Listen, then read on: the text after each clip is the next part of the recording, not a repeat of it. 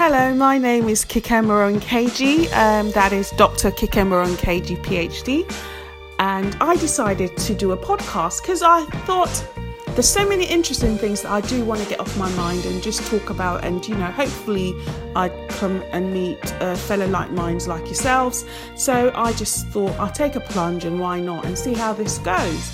So some of the things that I'd probably be talking about be like, obviously, why I chose the career path I did, relationships, businesses, financial matters, being debt free, those type of things that are important to us today.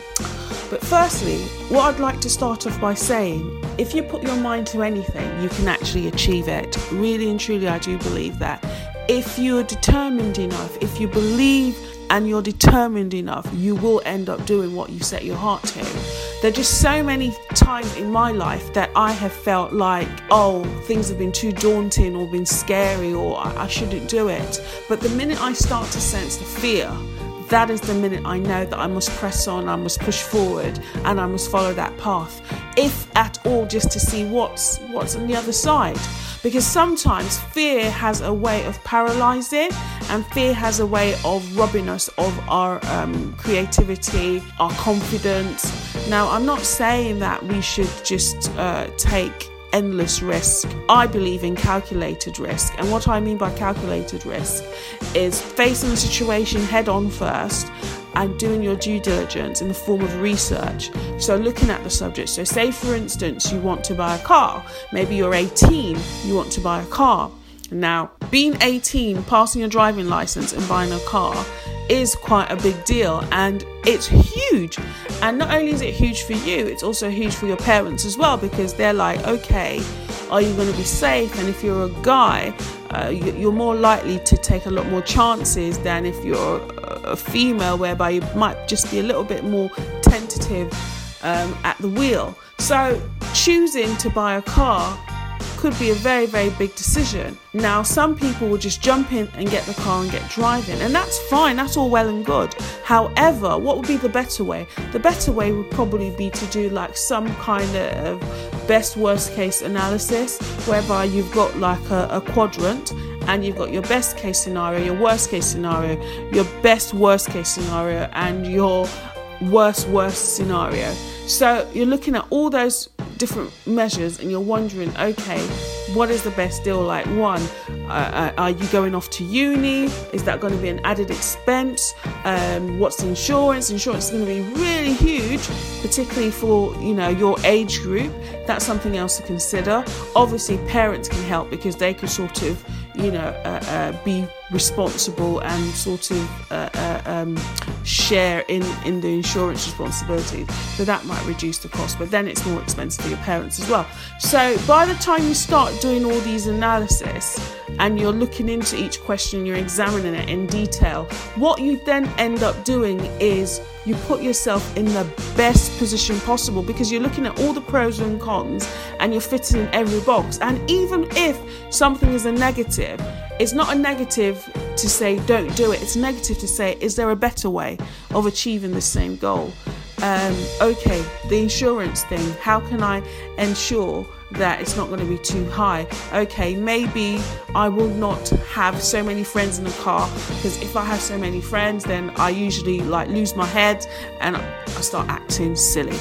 That sort of thing. So those could be sort of measures that you could sort of think of and decide, okay, these are some of the things I'm going to be aware of. I'm going to be mindful of me as a person. So essentially, I guess what I am trying to say is you are being mindful of who you are as an individual. You're looking at your strengths and you're looking at your weaknesses, and you're saying to yourself, how can I play to my strengths whilst not neglecting your weaknesses, but making sure that your strengths more than compensate for your weaknesses? Because one thing I think is that sometimes in life we focus too much on our weaknesses. We focus on the things that we cannot do as opposed to the things that we can do. So what are the things that I can do and I can do really, really well? Okay, I know that I'm disciplined enough that when I say I'm not going to go out at a certain time, or I will not drive to a certain place, I'd rather take a cab or a taxi, I know I'm disciplined enough to do it. So that's playing to your strengths. Now, what are my weaknesses, however? Is like, if a friend desperately needs me to come at 2 a.m. or whatever to pick him up, I will drive. I will put myself at risk. I'll inconvenience myself to do that. So those are some of the things that you've got to then think of and then apply it to your own situation. So that's just an aside anyway. That's just an example of some of the things that I'm considering doing in this podcast. What is the other thing I'd like to think about? That I'd like to talk about. I'd like to talk about why I chose engineering, because I'm an engineer and I studied aeronautical engineering, and then I did a master's in aerospace vehicle design, and then I did my PhD in biomechanical engineering. So it's slightly different.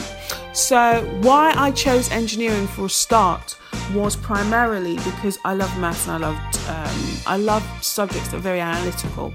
So I like things that I need to think and figure out. And also I find that there are not a lot of women in the sciences, in the STEM, there are not a lot of women in engineering. And I just thought it would be such a challenge to be a woman in engineering. Now, before I ended up doing aeronautical engineering, I actually wanted to do computer engineering, but then sort of last minute, I just don't know why till today, I just had a change of heart. I think aeronautical engineering just looked so much more exciting. So I ended up going down that path, and basically when I did my A-levels, I didn't quite make the grade, in all honesty, and so I ended up doing a foundation course at uni, and then after 1 year of the foundation course, then I went on to the degree. So I spent 4 years doing my degree.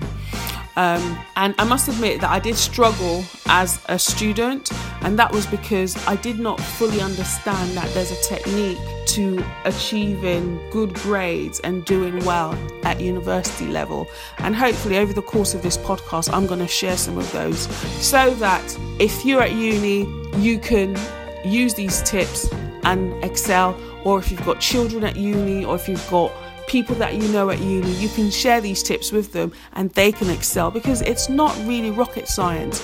And that's one of the things I find. Nothing is ever rocket science. Everything always has a solution. It's just, do we know the solution? There's always a solution for everything. It's just knowing what that solution is. So anyway, back to what I was saying. So I ended up doing aeronautical engineering. I stuck at it.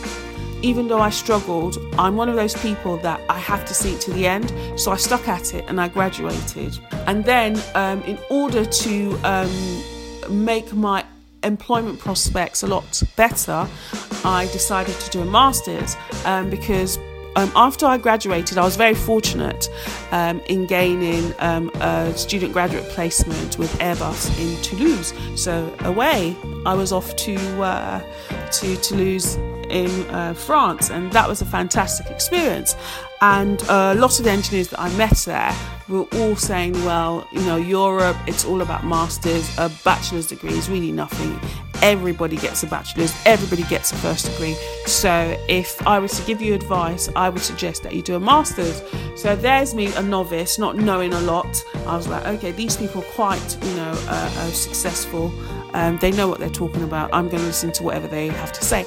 And that's the key. There are times in your life where you're really uncertain, you're not really sure. And sometimes you just hear advice and it sounds really good. And because you don't have a clue, you act on it. And that was me. And I don't regret it, because it was the best thing that ever happened to me. And that's my advice, is that when you're in a position where you don't know, you've got to listen to advice, and you've got to sort of reason based on the advice that you get. Good advice, I'm not talking about bad advice now.